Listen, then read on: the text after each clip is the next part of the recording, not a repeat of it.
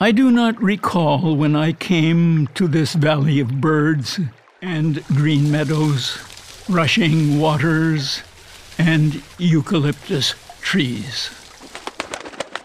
I do not recall my father or my mother, or who told me stories in my childhood.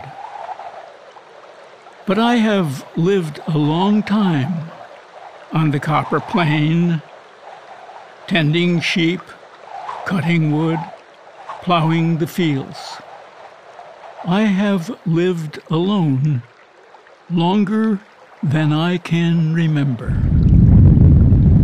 Villagers come often to my cottage. While we drink mate, I tell tales. Some recalled from distant days, others made from my own mind.